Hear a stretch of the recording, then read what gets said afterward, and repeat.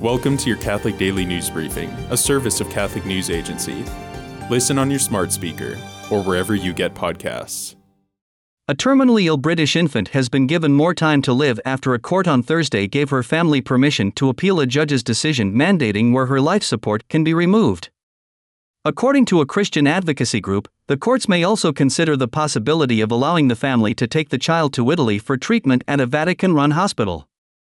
Amy Gregory, born in February, suffers from a rare degenerative mitochondrial disease and has been receiving life-sustaining treatment on a ventilator at the Queen's Medical Centre in Nottingham, England. Gregory's parents have repeatedly appealed to take her to Rome for treatment after England's High Court ruled that it was in the child's best interests to be taken off life support. In an effort to save Gregory's life, the Italian government decided in an emergency meeting on Monday to grant her Italian citizenship and to cover the cost of her medical treatment at the Bambino Gesù Pediatric Hospital. The Bambino Gesù, which is run by the Vatican, has offered to treat other terminally ill British infants in the past. West Virginia Senator Joe Manchin, the last centrist Catholic Democrat in the U.S. Senate, announced Thursday he isn't running for re-election next year. Manchin's decision to leave the U.S. Senate may hurt the Democrats' chances of keeping control of it in 2024. Democrats currently control the Senate by a margin of 51-49, which includes 3 independents who caucus with the Democrats. Manchin is a Democratic centrist with an immigrant family history who identifies strongly with the Catholic Church. Manchin was facing a tough campaign for a third term. An October poll found him 13 points behind a likely Republican challenger in right-leaning West Virginia. The Vatican has released the schedule for Pope Francis' trip to Dubai in early December to attend the COP28 climate conference. The Pope will visit the United Arab Emirates' most populous city December 1st to 3rd, where he will give a speech, meet world leaders, and help launch a pavilion for faith-based engagement at the United Nations Climate Summit. It will be the first time that a pope has attended the UN's annual environmental meeting.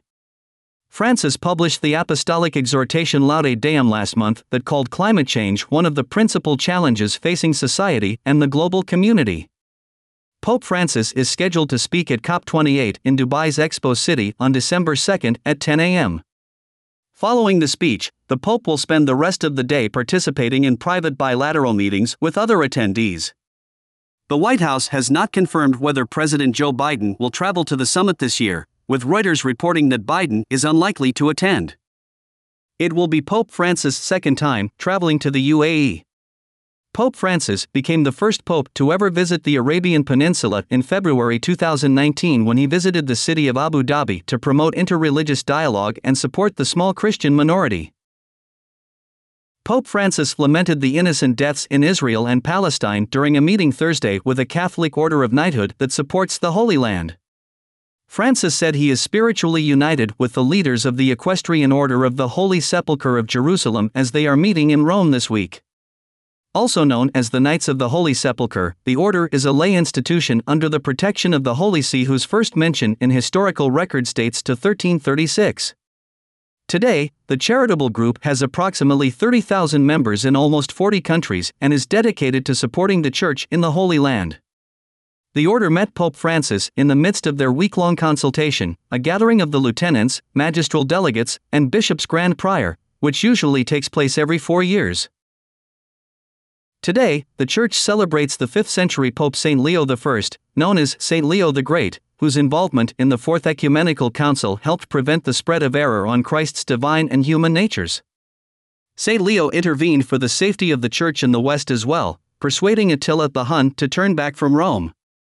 Eastern Catholics and Eastern Orthodox Christians also maintain a devotion to the memory of Pope St. Leo the Great. Churches of the Byzantine tradition celebrate his feast day on February 18th. He died on November 10, 461. He was proclaimed a Doctor of the Church by Pope Benedict XIV in 1754. Thanks for joining us. For more, visit CatholicNewsAgency.com.